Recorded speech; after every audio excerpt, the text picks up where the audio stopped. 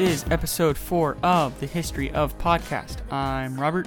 And I'm Emma, and today we will be talking about the history of Father's Day. But first, we have the egg carton count, and today's egg carton count is 10.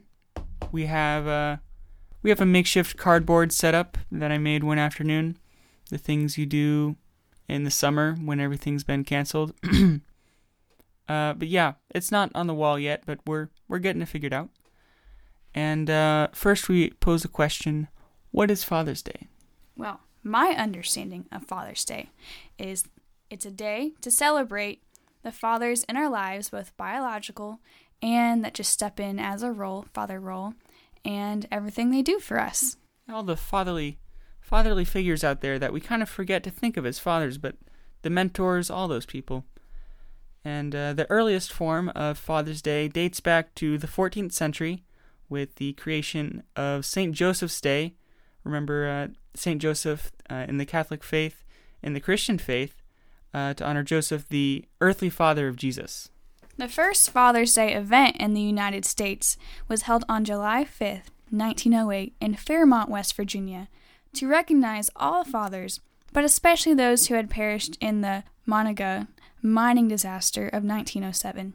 However, this event only happened once in Fairmont and did not result in a recurring holiday. The person who most heavily pushed for the establishment of a holiday celebrating fathers is a woman by the name of Sonora Smart Dodd. Sonora's father raised her, along with her 5 brothers, after her mother died giving birth. And the idea for the holiday came to Dodd during a church service on Mother's Day. Seeing the work that her father did to provide and care for his children, Dodd believed that if mothers had their own holiday, fathers deserve one too. In 1909, she went all over her hometown in Spokane, Washington, to gain support for the holiday from churches, businesses, and organizations including the YMCA as well as the Spokane Ministerial Association. Dodd got to see the... Ministerial. Okay, thank you.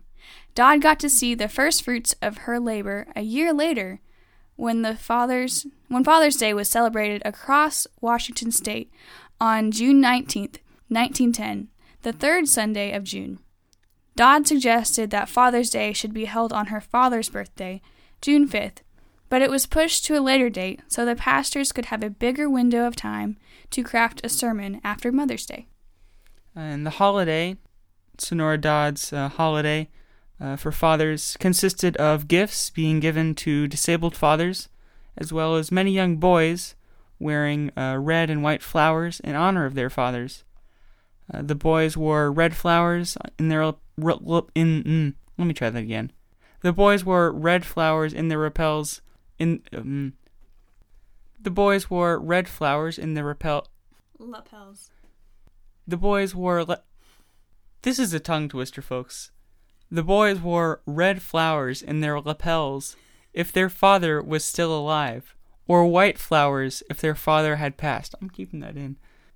Politician William Jennings Bryan praised Dodd's work to create Father's Day, bringing national attention to the holiday.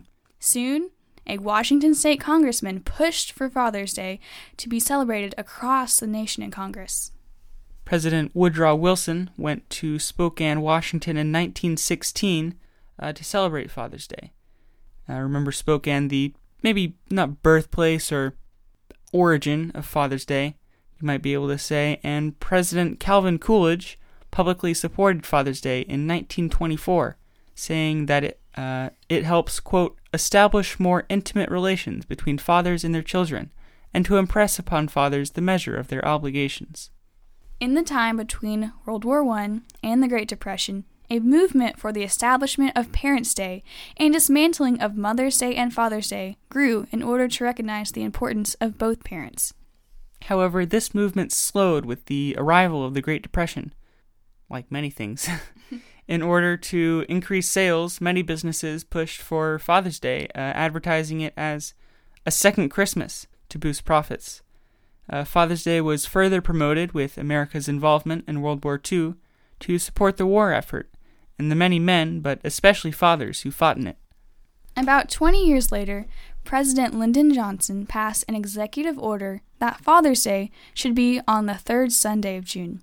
It was not until 1972, in the middle of his re-election campaign, that President Richard Nixon officially made Father's Day a national holiday.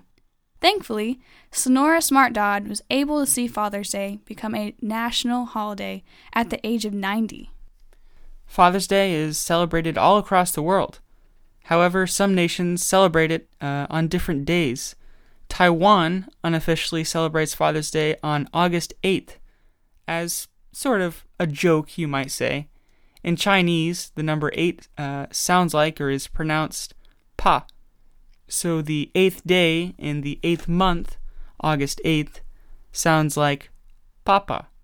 In addition, 88 is a lucky number in Taiwan, so what a better day to recognize fathers.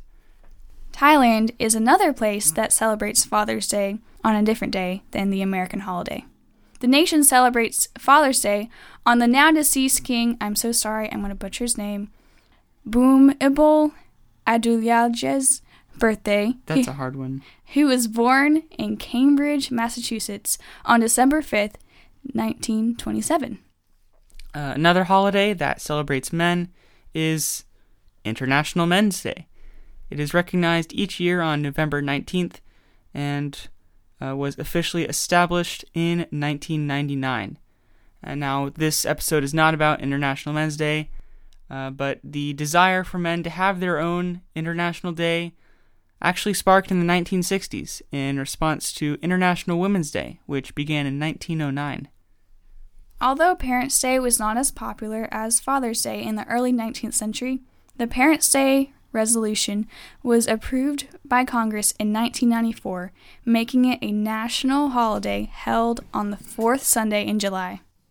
Fathers make a significant impact on the lives of their children. To all of the father figures out there, thank you. Your work may be underappreciated at times, but the world would be drastically incomplete without you.